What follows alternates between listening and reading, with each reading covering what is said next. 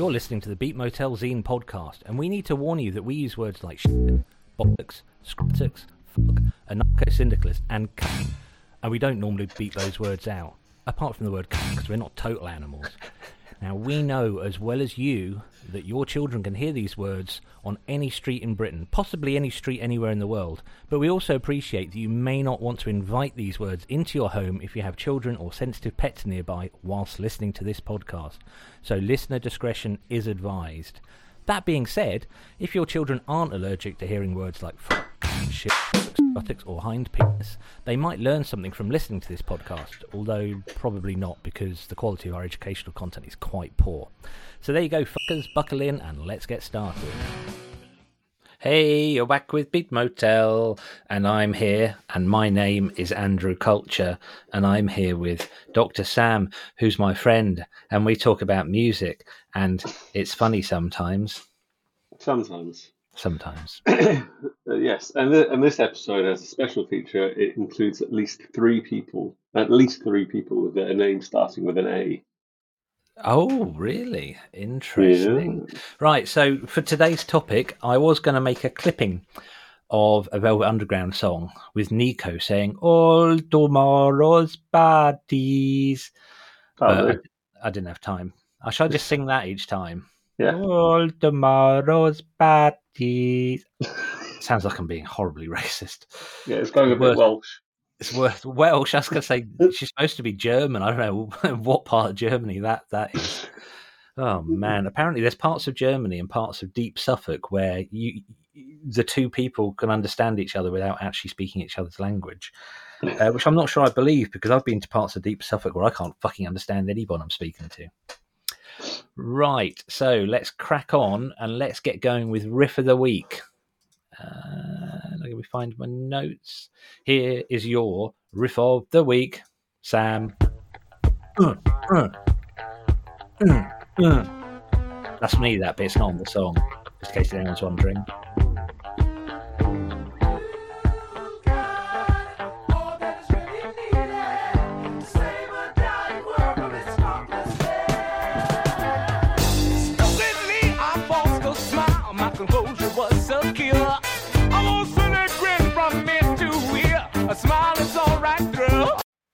I've said it before and I'll say it again, Dr. Sam, you're a dirty bastard.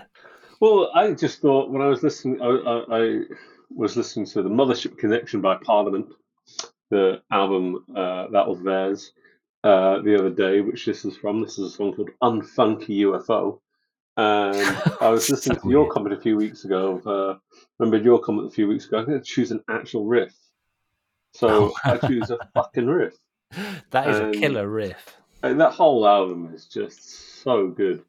It's just sort of put me down a George Clinton spiral, which I go down occasionally. You say the whole album. I think in the most tangible physical sense, it is the whole album, because the cover artwork, which I'm going to put in the show notes on the beatmotel.co.uk website, the cover artwork is a UFO with, is it Bootsy Collins on the front? No, it's George Clinton. Really?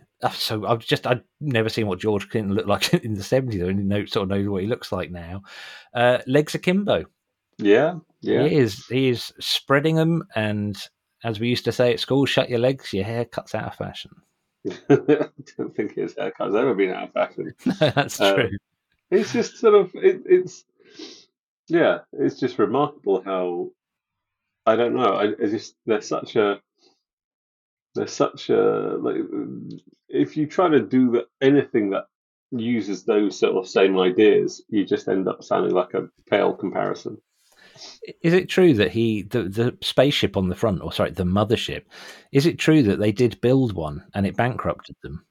Yeah, it's apparently there's a museum of African Americans now, belatedly, in Washington DC. It wasn't open when we went back. I was going to say, why on earth didn't we go there? Yeah, they've got a model of it, like a full-scale replica model. I don't know if it's the original one. I think the original one's lost. But how do you lose something that big? I I mean, think there was a lot of drugs going on, Andrew. because I've lost things like keys before. I've never lost like a full scale spaceship. I don't know. I don't know if if it's an original copy or what, but yeah, there is. And they used to come down every night. They used to come down. I've seen. I saw Parliament and Funkadelic twice. Once must have Really? been early 2000s when I first got into them, and George Clinton was still on crack, and they were not looking. I mean, they were touring hard, but they weren't like the best representative of themselves, representation of themselves. It was a bit this is a bit sad sort of aspect to it, and it was I think it was at the the Hammersmith Apollo, and it was not a busy gig, and it Oh was no, quite really? sad, isn't it? And then I saw them more recently, last few years, last sort of 2015, maybe 2016, maybe 17, can't remember. London, North London somewhere, heaving, absolutely heaving. And yeah, by this point, George Clinton is clean off the crack, um, and he's really on top of it. And I think part of him getting on top of it is also he became a lot sharper as a band leader again, and so the music sort of picked up the quality again. Cool. I've never quite understood what the relationship between Funkadelic and Parliament. So I always thought they were more or less the same band. Are they not? Yes, they are. They sort of are, but there was sort of part of it is to do with the sheer amount of copyright issues. So Parliament started as a band called, as far as I understand it, Parliament. The whole thing It's started. Parliament, isn't it? No, it's Parliament. But it's not spelt right. Oh, yes, it is. Fucking hell. Ignore me. But the whole thing started in the late 50s. George Clinton and his friends wanted to be like teenage doo-wop stars, and throughout the 60s they were sort of attempting and trying hard, but they got a hit song in 67 apparently that allowed them to sort of have some leeway and some credibility, but they got mired with a load of uh, copyright issues. And they had the Funkadelics who were their backing band when they were great. Ah. And so they just started using the Funkadelics when Parliament was in. They were trying to wrestle the control of the Parliament name. They started putting out stuff under the Funkadelics, and what happened was that the Funkadelic stuff is a lot more psychedelic rock and roll, very Jimi Hendrix sort of stuff, and the Parliament stuff is actually a lot more deep funk. Really sort of emphasizing the Bootsy Collins thing, because I think Bootsy Collins must have come in just as they got the rights to the name back again. It's got one of the coolest voices in rock, Bootsy Collins. Bootsy, baby! So cool. Did any band in the 50s, 60s, or 70s actually sign a good record deal? No, because It's so many bad I can't stories. remember where the quote is from, but someone said I can't remember where this is from, but someone said that the the history of the music business is the history of musicians being fucked over by businessmen. Yeah. Even in the 80s, there's that we talked about books a little while ago, and there's the book Playing Bass with Two Left Hands, and he worked really hard in Spaceman 3, the bassist, for basically like 2 or 3 years. And when the album royalties came out, he got nothing. Nothing. He literally ended up living in a hedge at the bottom of his mum's garden. And he met someone at the time who was basically each time a musician died, they'd go to the family or whoever and buy all the publishing rights. And like he said, it's just the scummiest thing in the world. But Yeah, and I think George Clinton. I don't know this, but I think George Clinton has spent a lot of time the last few years trying to wrestle control over the P Funk back catalogue, because he was off his face and drugs for a lot of it. He was having a good time. He was fucked over by managers. The guy who ran Casablanca, I think, fucked him over, and all the other musicians involved as well. And So there's certainly that very real aspect of their legacy of. And he said, I was actually listening to an interview earlier. It's like, there's this whole G Funk thing, and there was a track recorded by Snoop Dogg, which takes the music from George Clinton's solo hit song "Atomic Dog." Mm-hmm. And so he said that they went into the studio for Dr. Dre and recorded it live. I think precisely probably because they could then claim songwriting and also performance credits th- on it. there was a ton of that sort of thing happening when CDs first became a thing. I can remember my dad complaining at the time, he'd go and buy like an album by the Zombies or whoever, or especially these 60s compilations were like a huge thing when CDs came out because baby Yeah. boomers were the only people who could afford CDs. And his complaint was always that they're always re-recorded versions, but it's because the original contracts were so bad. You know, the Addicts, Ipswich band, the Addicts. Oh yeah, yeah. They re-recorded like I think 3 or 4 of their first albums within a space of about 6 months. Well, shit doesn't change because I think that's exactly what Taylor Swift, one of the biggest current artists in the world, is doing. She's re-releasing and she's re-recording and releasing the re-recorded versions of her previous hit songs to wrestle control over the royalties of it. It's wild that it's still happening. See, this whole thing, we're going to have to stop on this in a minute, but there's some sort of slight sniffiness about the fact that kids can go to rock and roll school now. You absolutely can in the UK. You know, you go to careers office, I want to be in a band. Okay, go do that course on being in a band. And there's slight sniffiness about the homogenization of creativity and all those kind of things. But I think one of the massive positives is that they get taught the music business. They get taught business sense. They get taught how contracts work. So hopefully this thing of bands being absolutely ripped up the rectum is hopefully not going to last on forever. I wish it was true, but I've seen a lot of the music news sites I follow. There's a load of stuff about merch cuts by Oh man, yeah, merch cuts by venues taking up to 25%, maybe more, in some cases, more than of that. what people are selling.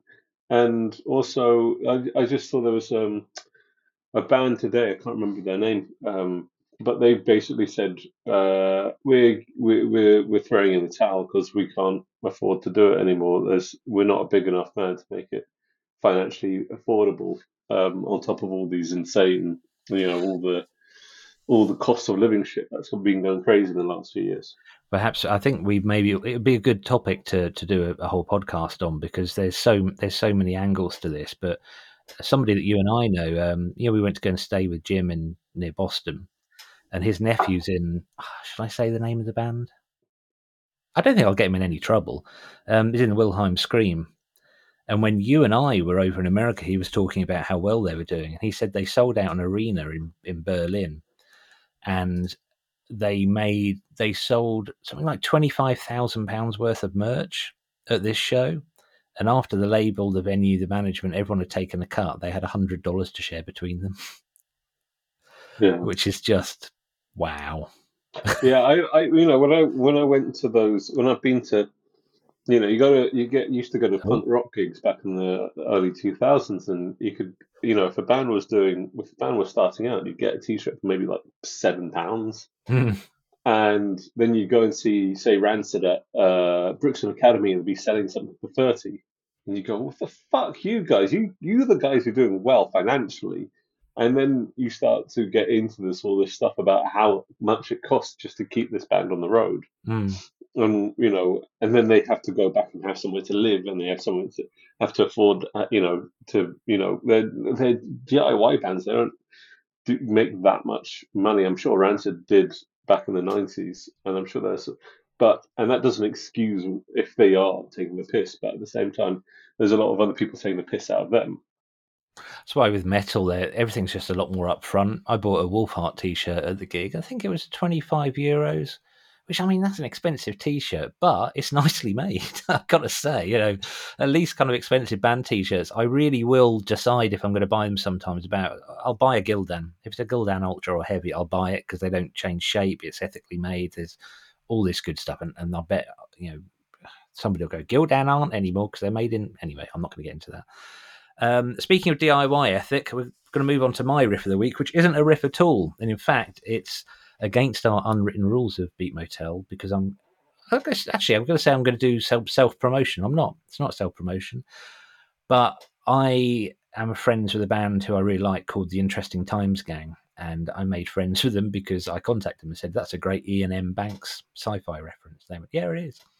And I've made a video for them before, but we wanted to make a video. Me and Hannah in the band, well, the whole band, wanted to make a video that was a bit more high concept. And they've got a song called El Diabo Robotica. And it's a song based on an episode of Angel, loosely. Remember Angel? It's like a spin-off of Buffy. And the devil makes a robot and sends it to Earth. So they've made a 10-minute long kind of frog opera song about it. So we decided to actually film it. And I worked as director of photography. And I was kind of involved with production design a little bit. And I did the lighting design and camera operation and stuff. Fortunately, I didn't have to edit it because that would have been a nightmare. But I'm going to play you a bit of the song, and I'm going to put a link to the video because I think I love the fact that they do stuff like this, and it's so DIY ethic. The video, we wanted it to look like Amdram, and holy fuck, does it look like Amdram? It's amazing.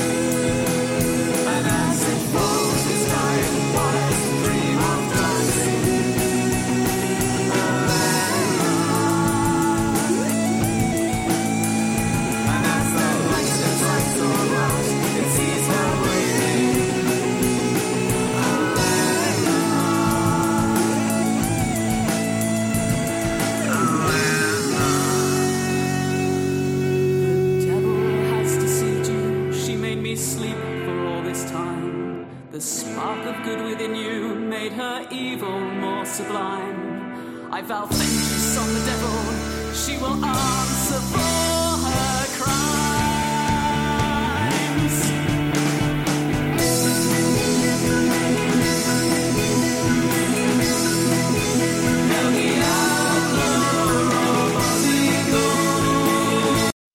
It's bonkers.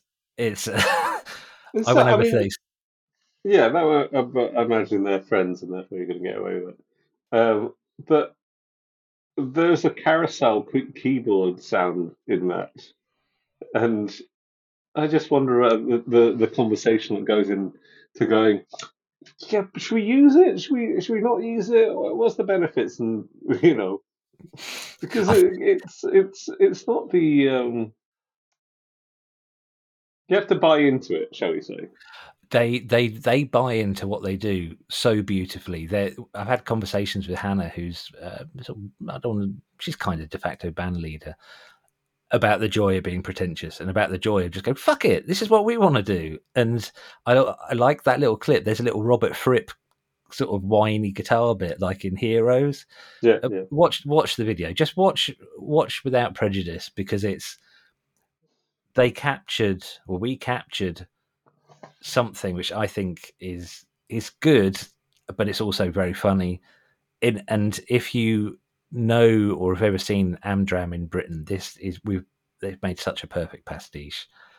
And I love how over dramatic some of it is. And we got extras involved. We only managed to get about 4, so we keep changing the cost. And there's so many bits, like you can see people waiting in the rings. We hired out a village hall in Suffolk and spent a day filming it, and pre-production was over a year. But just watch without prejudice. It's a lot of fun. They are a fun band. So that was Interesting Times Gang. And we ought to move on and talk about ATP because we're fucking 20 minutes into the podcast and that only gives us 40 minutes. So I tell you what, let's play a song and then we'll actually start talking about ATP. So this is Tweakbird with, what is it? A Sun Aha? Is that A Sun Aha? I've got to say that when you sent me the list of songs, you left the T off the beginning of Tweak, so it just said Weak Bird. It was one of the most upsetting Google, YouTube search things I think I've ever done. I went, little weak birds looking so sad.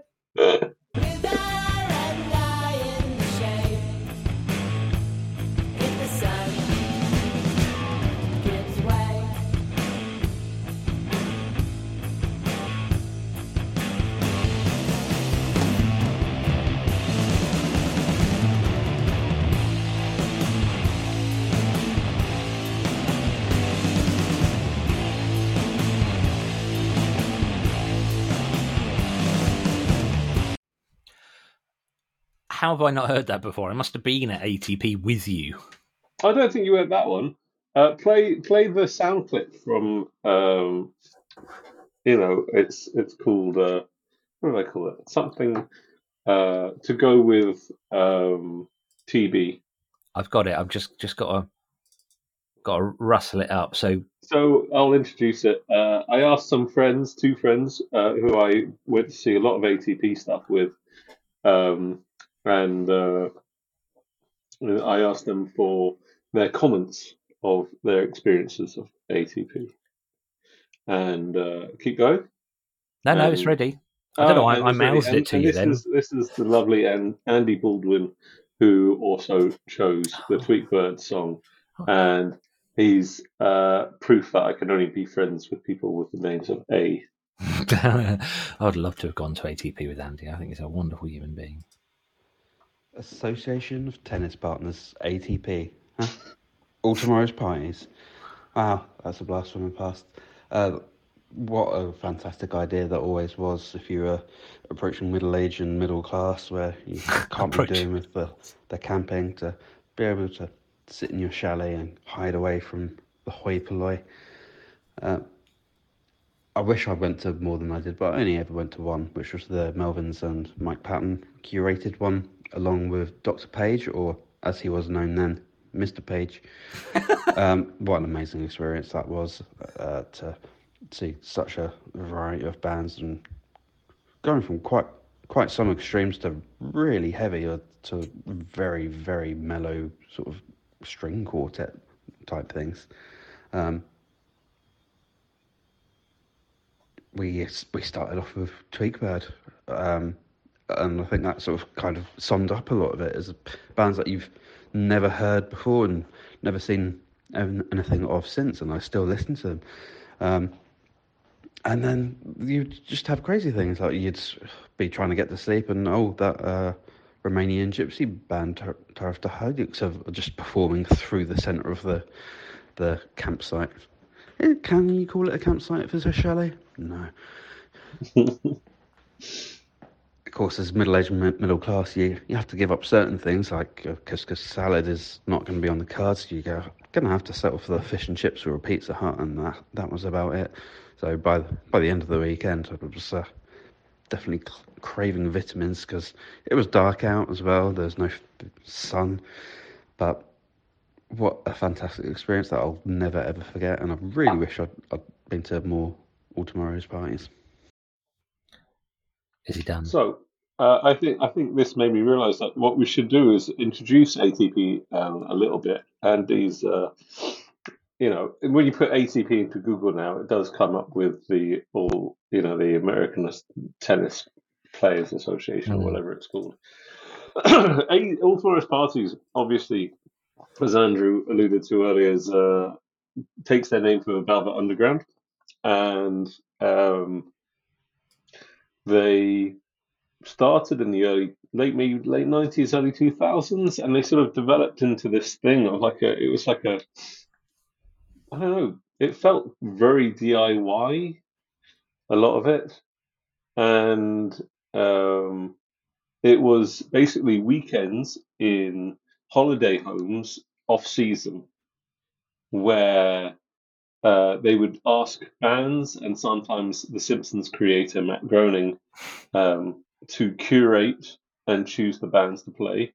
And these bands they weren't pop, but they were some of them certainly did do well in other festival lineups. But this is these were, and they went abroad. They did ATP in Australia. They did ATP in America and Iceland. Iceland, and and it never felt like it was run by a corporate association. The first one I went to, they it was in Butlins, and they got in like a local brewery to provide ale, and they also put on a load of concerts in London.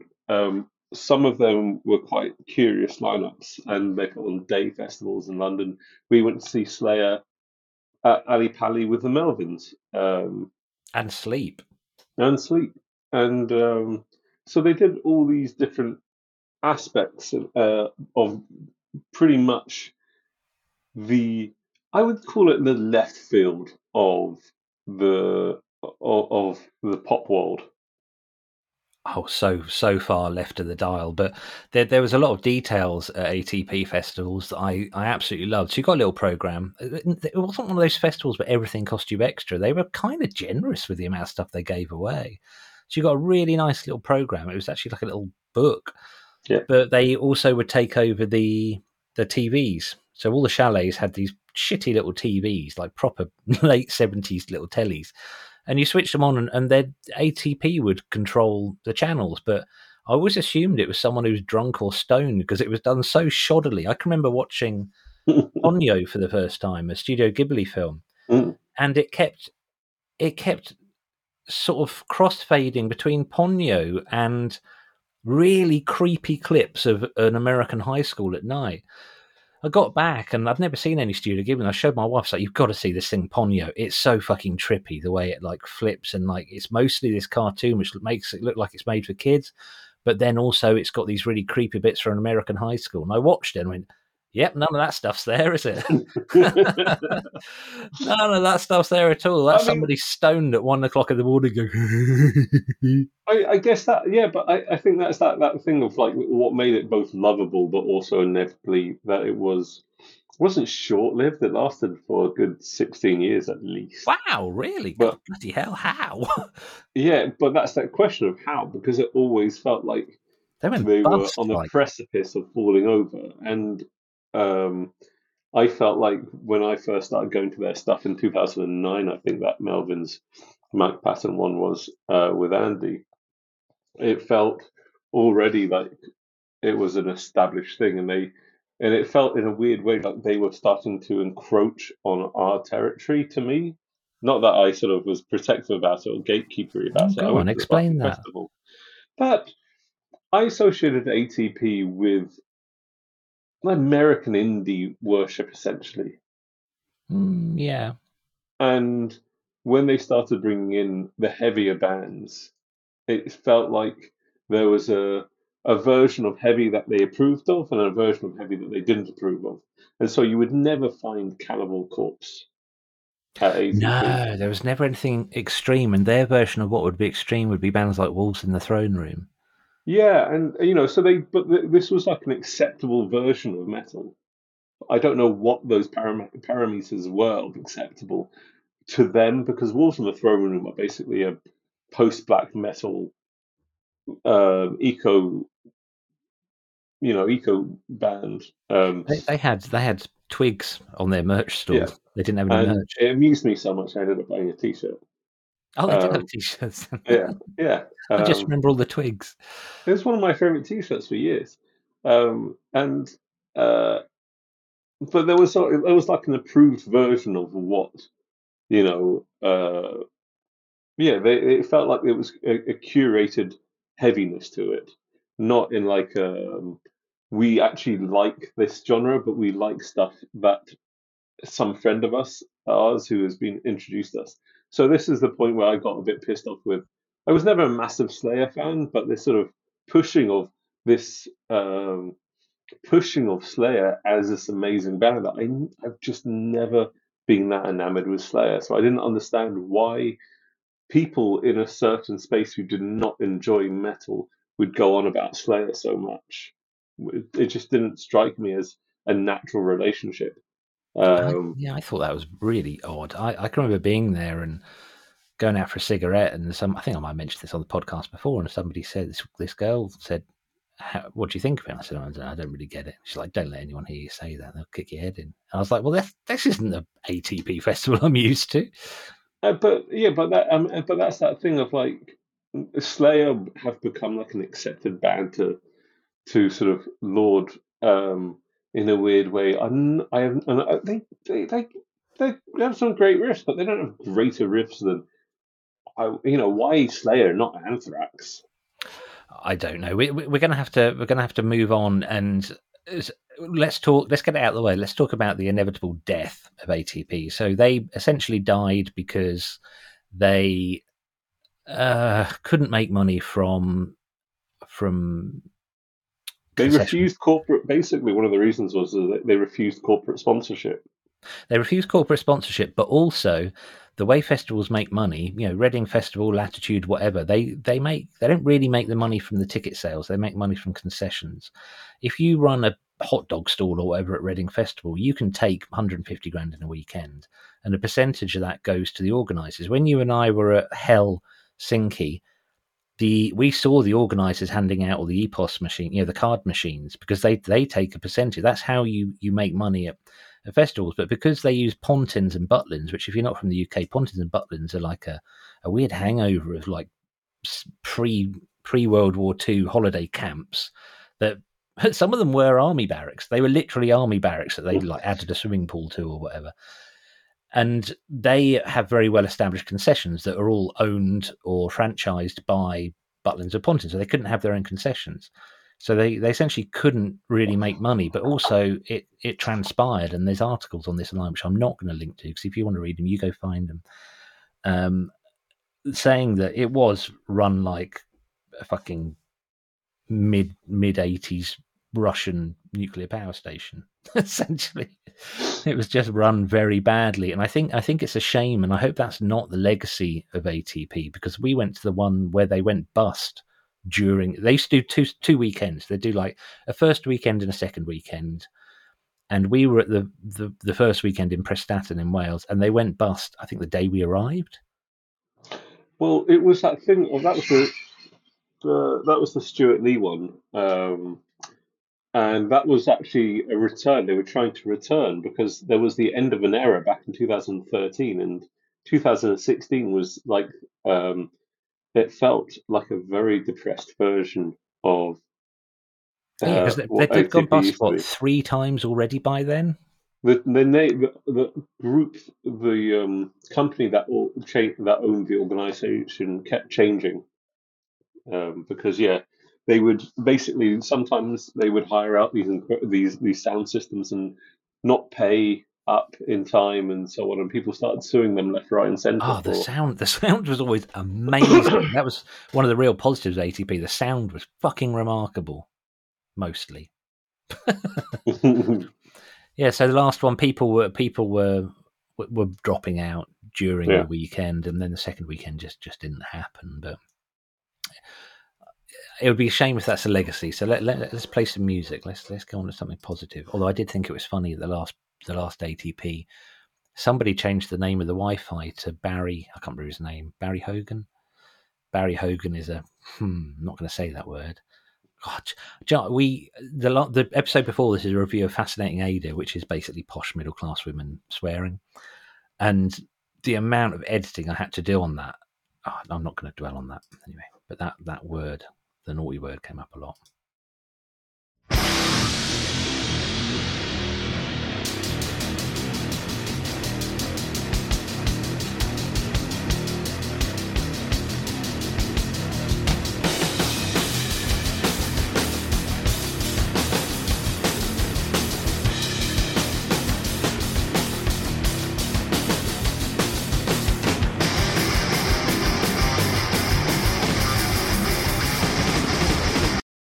So that was Bella and Sebastian.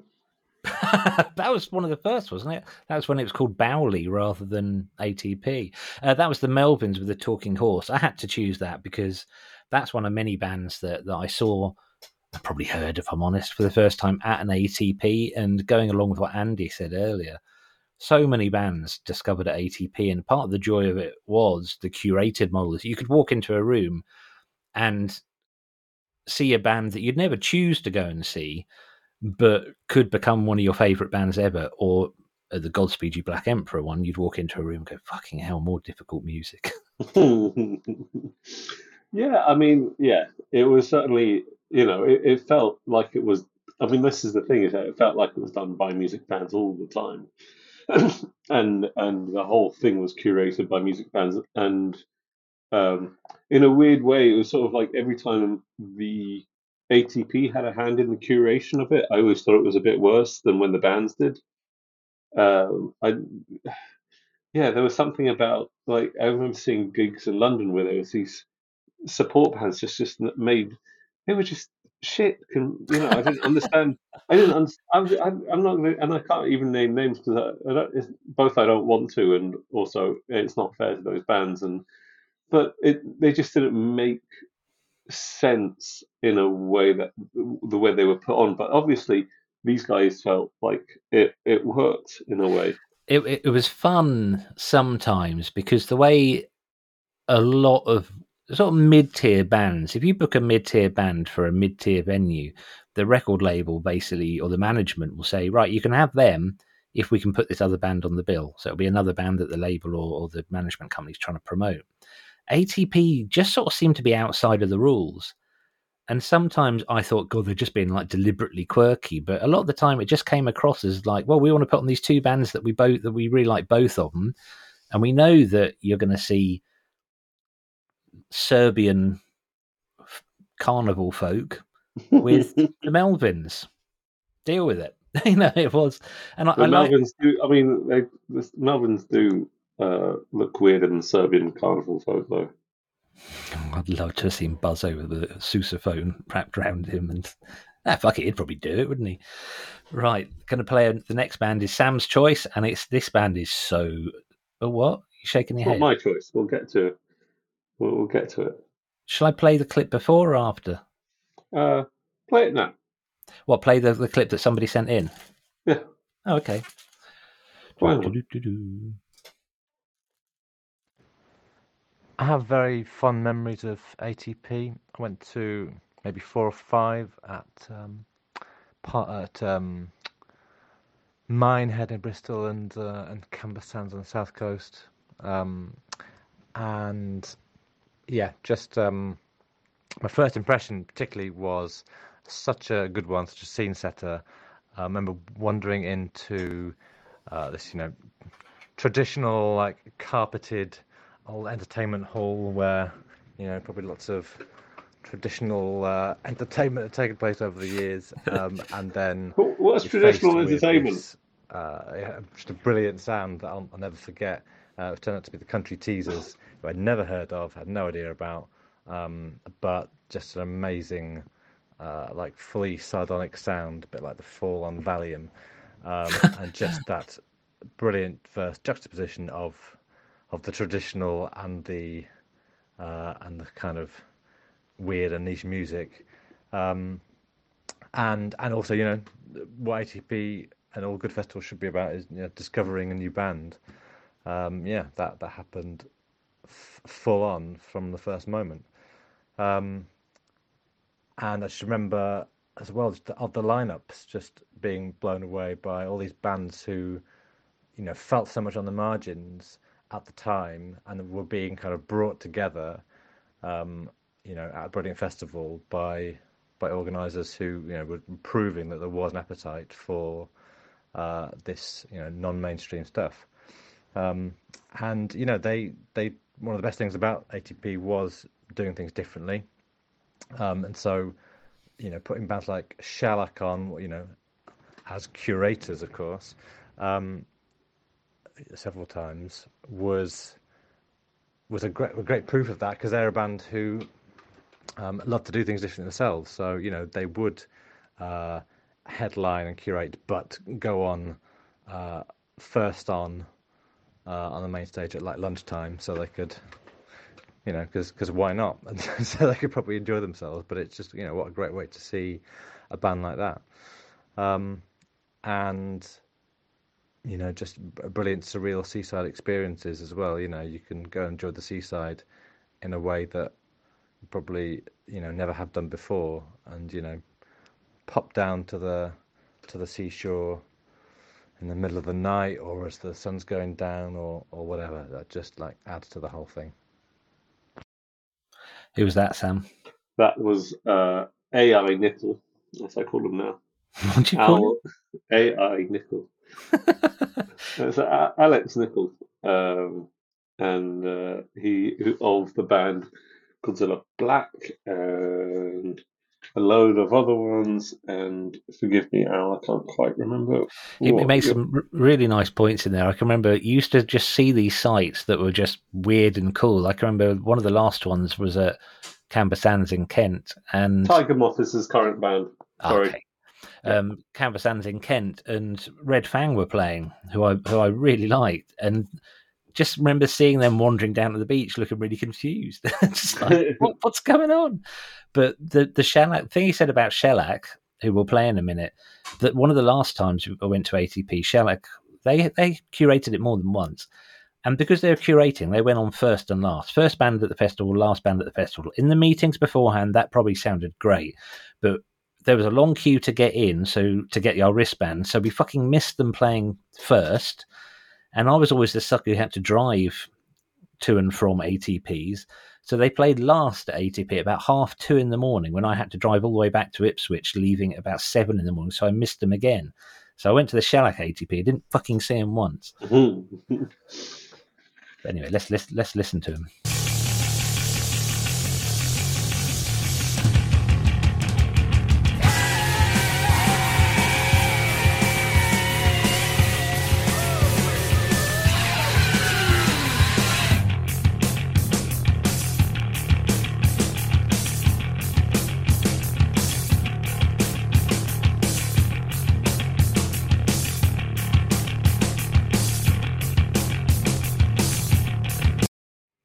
Woo! Yay! Shellac. I think I saw them probably more than any other bands. And they always did something interesting, like taking the drum kit apart while the drummer was playing it. And yeah. Well, Al's comment on Shellac in itself, it brings me to the sort of topic of ATP bands. And bands that you would never see outside. I never saw, I'll probably never see Shellac again because ATP doesn't exist anymore. I will never see.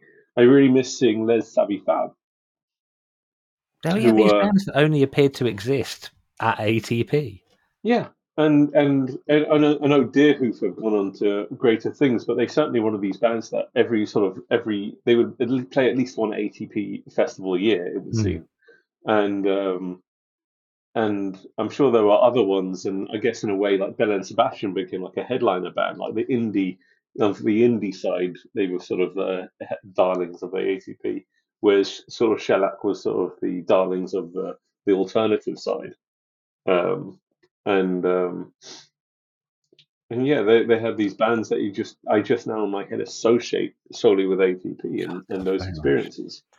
A quick Shellac story before we move on. The chatter, Shellac, I think, played so many times. I think they made friends with people in the audience. And one of the times I saw them at Minehead, Steve Albini had brought some bottles of some sort of booze that somebody had requested. He'd basically done shopping for people in America before coming over and was handing it out from the stage. And I can remember another time. I think he used to start playing poker or something, didn't he?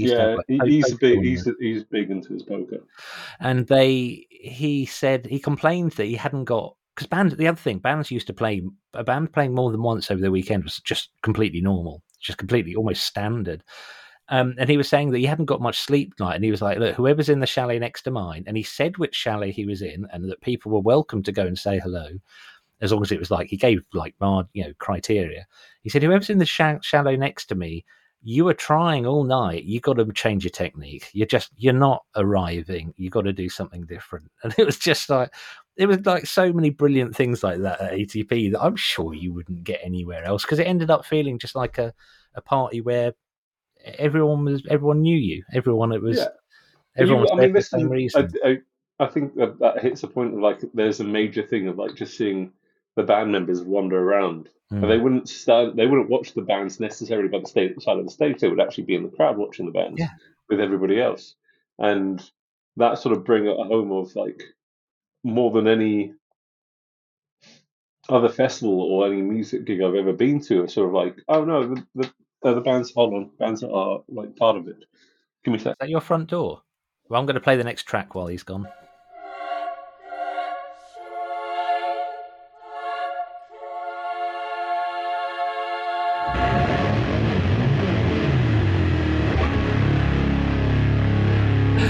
His face is brilliant.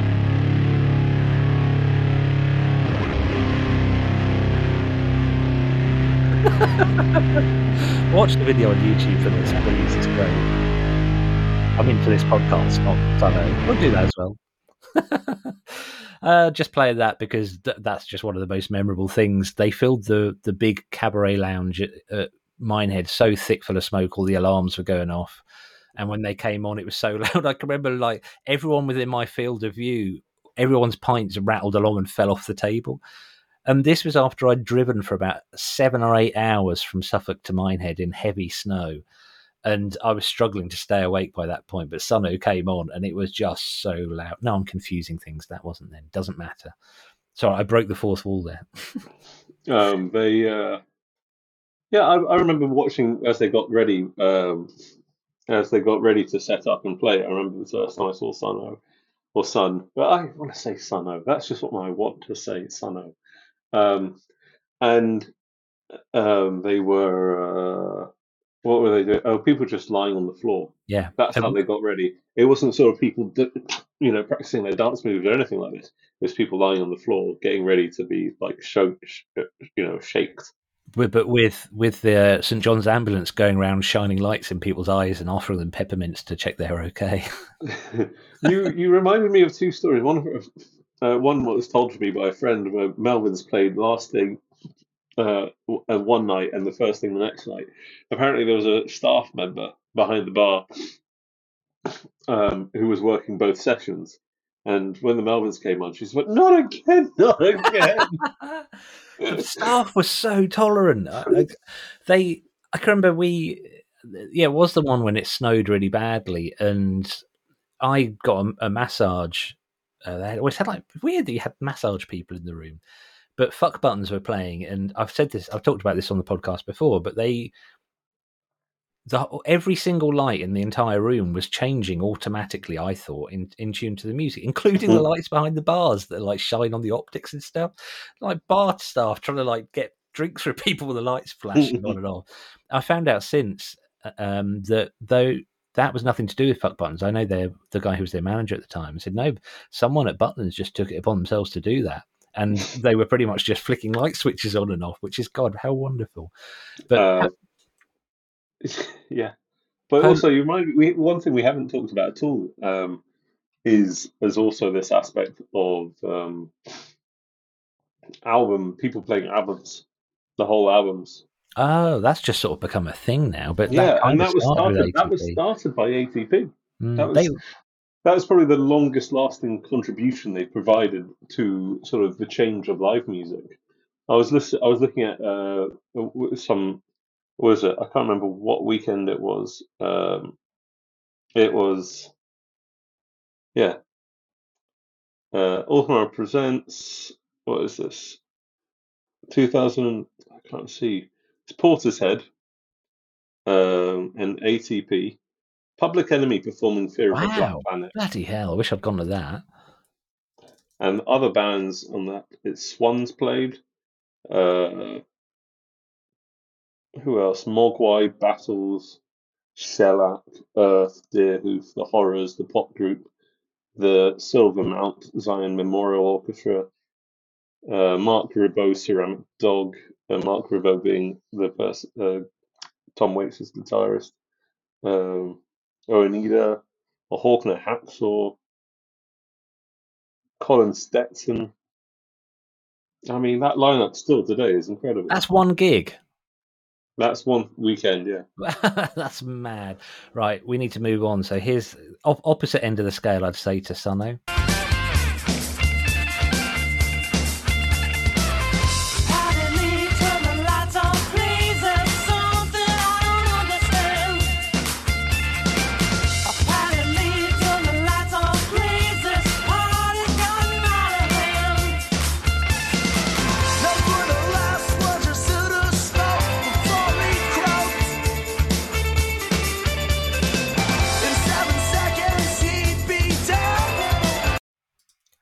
Go on, just the wild gigs. Give us a quick summary, because we're running short on time.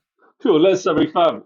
Basically, they had, to me, what sounded like that was Patti Lee, obviously the song. It sounded like they always had a sort of punk, hardcore rhythm section with an indie top section and a really large, pretty wild frontman who He was was bonkers, wasn't he? Brilliant he was fun. bald, bearded, sweaty, always performed in something else, and he would climb the entire venue in that sort of what I think is sort of an extension of hardcore singer, the performance of a hardcore vocalist.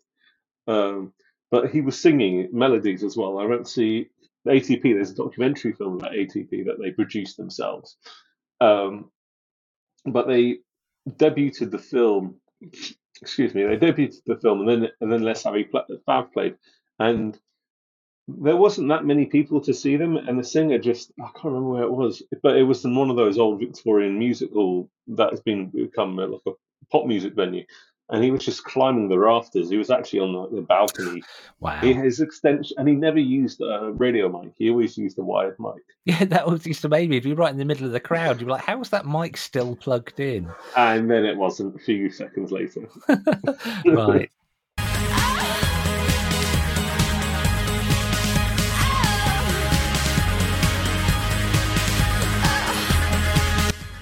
That was the yeah, yeah, yeahs. I'm going to cut that short. I just chucked them in because the organisation was such that sometimes things didn't happen. Well, rarely happened when they were supposed to. And yeah, yeah, yeahs came on stage like about an hour and a half after they were meant to because they got stuck in the snow. And the singer came on and she smashed a bottle of champagne on one of the monitors, which at the time I thought was a bit of a dick move. And she just said, ATP, I love you, I hate you, and I love you, and I hate you, and I love you, and I hate you. And I thought, that in some way sums up how a lot of people probably feel about ATP. I love you, and I hate you, and I love you, and I hate you. But we're going to move straight on to you. Go on, have a word, then we'll move on to your next choice. No, I think that I'll tag it onto this. The watch don't fit. The watch don't fit. The watch don't fit. You gotta be able to sell yourself, so I stuck my life on eBay. £25, mate. Scratch the lager spot on my chin. I'm hungry, I'm worrying, I'm tinting. I'm the dodgy sailor, I'm that sweat freak from the kills. Jamie, do me a fucking favour. Banal.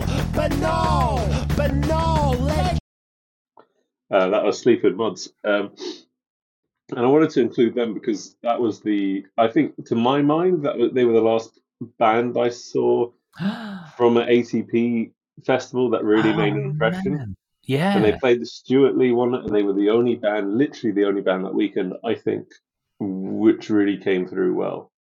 The rest of it was pretty shoddy and heartbreaking. And that's the thing with ATP. It was sort of like, I think that point you made about I love them and I hate them. It's like, I love those weekends. I absolutely love them. And I love a lot of the stuff they put on in London. But there was something endlessly frustrating about the experience as well. Yeah, absolutely. I wish I had my pictures because I can't find my pictures from ATP. But so I've used AI to generate the episode image for this one. But here's my final choice. Hitching up the buggy, churning lots of butter. Raise the barn on Monday, soon I'll raise another. Think you're really righteous? Think you're pure. I don't need to play the whole of that clip, I don't think. But Weird Al was one of the most joyous things. The Godspeed You Black Emperor ATP, which, because everyone wanted to see Godspeed, you had to get an extra special ticket. Like, you had to choose which Godspeed performance you went to. And Dom, my drummer, and I went swimming. And we found out the performance that was supposed to be 6 o'clock in the evening, they'd done at 10 a.m. instead. And we only found out by walking into the main part of the venue at Minehead, and there were posters up, basically, yeah, we decided to play this morning. And I thought, you fuckers. You know, that took being difficult to a whole new level. But the whole weekend ended up being walking into rooms and going, oh, what's this? And it was all like, it's that sort of analog soup that people make with electronica. So at the end of the weekend, seeing Weird Al, who was horribly ill with the flu, was brilliant. He was so good. I would absolutely go and see Weird Al again, based purely on his performance at ATP. I forgot we had seen him, but you're right. It wasn't. I think the juxtaposition of Weird Al from all the bands, um, the juxtaposition between Weird Al and almost every other thing on that weekend made Weird Al that much more glorious, Yeah. much more sort of like the the bleakness of all these other bands, like Neurosis and Oh, how many um, times Neurosis played every fucking ATP I went to, I think. yeah, and all these other bands. Throbbing Gristle play that one. No, they didn't actually play because They cancelled. one of them topped themselves. I can't remember who. Porrid, Mm, Genius Porrid. I can't remember which one it was. I Wolves know on it the wasn't Throne Cozy Room. Fanny That was the Tutti. Wolves on the Throne Room one, and also one of the best. Well, actually, that one to me there was not a lot of in between stuff. There was a lot of like either it didn't hit or it massively did. Because I remember seeing the Dutch anarcho punk band the X play I've played with them. with an orchestra with like a horn section Wow. um, with I think Mats Gustafsson, who is a very well known free jazz saxophonist, was playing with them at that point, and I'd never seen a band completely. They were one of the best bands I've ever seen in that I moment. wish I'd seen that because we played with them with, I can't remember which band I was in at the time, possibly Failure Men. And not only were the X wonderful, wonderful human beings, there was just something about them that I absolutely loved. I really should listen to them actually, but that with the I horn found section I would have been found, great. but that's that thing of like, to use that phrase, some things are best left at ATP. Mm. Some things are best. Some things happen on the road. Um, and I've got a few X records, and they're good, but they just cannot hit that high. And I go see the X at a drop of a hat, and I think I've seen them since, and they were great. But they'll never be as good as that moment with those that horn section. And I think it is that juxtaposition between sort of joyous stuff like Weird Al and the X, and the misery of Wolves in the Throne Room and Godspeed You Black Emperor, who I can't stand. I don't I just I I kind of wonder if I was going to say we might have to do a part 2, but I don't know. There's so much around ATP, but a lot of it is so personal to everybody who went that yeah. if you haven't been to ATP, I hope this episode didn't sort of leave you distant. If you did go to ATP, then please contact us because those little clips that got sent in with people's memories, I really like, and I've switched on a function on the podcast. If you're listening to the podcast via Spotify, or if you go to the podcast website beatmotel.co.uk, you can click a button and you can now send us voice notes. Please do. I'd love to hear you. Just because ATP meant so much. I've got so many stories I haven't told you about ATP. So many that maybe we'll do it again, maybe we won't. But yeah, please go to the website and send us a voice It'd be note. really nice. It'd be really nice to hear other people's experiences. Yeah, I think Particularly, yeah. let's commit. Let's do it. It won't be for a little while because we want to gather together all the bits. But let's do another ATP special. But let's do it with voice notes. I hope I'm going to make it happen because I hate it in podcasts where they say stuff like this and nothing happens. But unfortunately, with our podcast, sometimes things that we don't want to happen do keep happening. And to that end, we've had an email from Rudika Broomhilda, and I've just sent you the picture, the selfie that he's included with his email for this episode. So, can you describe the image? It'll be on the show notes on the website as well. He is looking. He's wearing one of those sort of ironic T-shirts from a band that looks like from the late '60s. His hair is always up. He's doing the dishes at last. Thank God he's doing the dishes. But also the dishwasher. The soap doesn't look particularly clean, I have to say. And there's a weird thing going on with the tap. I'm not sure how the tap works. It doesn't look like a real tap. And the kitchen looks like a nice country house kitchen. And do we get to see his tattoo? His tattoo is of a ship. I think it's a faded ship in a heart. And he's got his sunglasses on still. Twat. Oh man! Right, so I'm going to read his email. Okay. Oh, it's got a subject line. The subject line is a couple of curiosities from a woozy music fan. which I quite like the alliteration sort of sound of that woozy music fan. Dear Andrew and Dr. Sam, hope this finds you both hitting the high notes and staying in tune. Rodica here, still buzzing from the beat, albeit a little bit dizzy from my recent gastric surgery adventure. Ah, the things we endure for the love of plums and podcasts. Have you seen the clip of you laughing that I put on Instagram? Oh, God, It's a wonderful thing. Suffice to say, I missed your last episode due to being in the care of the NHS, but I felt compelled to email you anyway. Andrew, I have a question that's as straightforward as a drum solo. What? Sorry. Andrew, I have a question that's as straightforward as a drum solo. In your esteemed opinion, which famous musician would make the best pizza chef? And why do I ask? I can't shake the mental image of a rock star tossing his dough.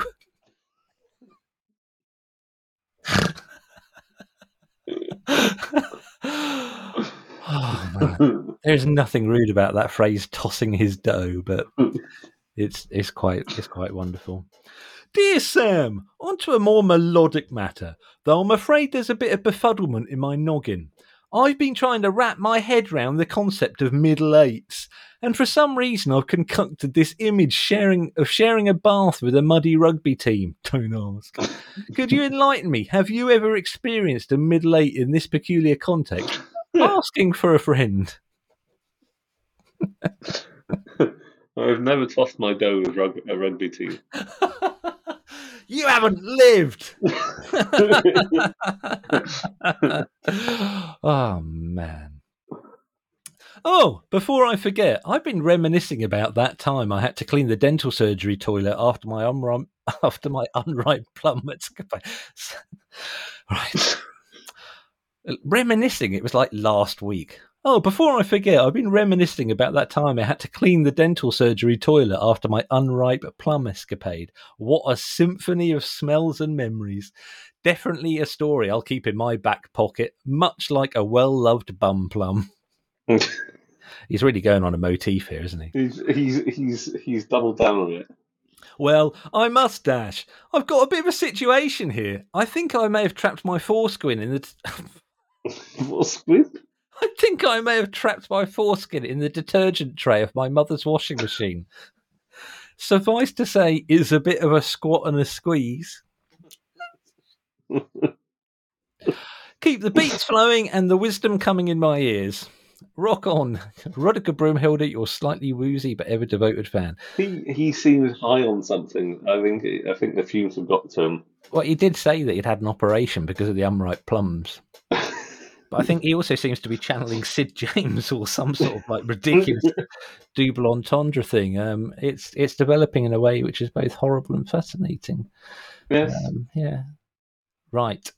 We are over time as usual. Please contact us. We really enjoy getting the emails and the notes. And I say, head to beatmytoe.co.uk and you can now leave a voice message. Go on, send us a voice message.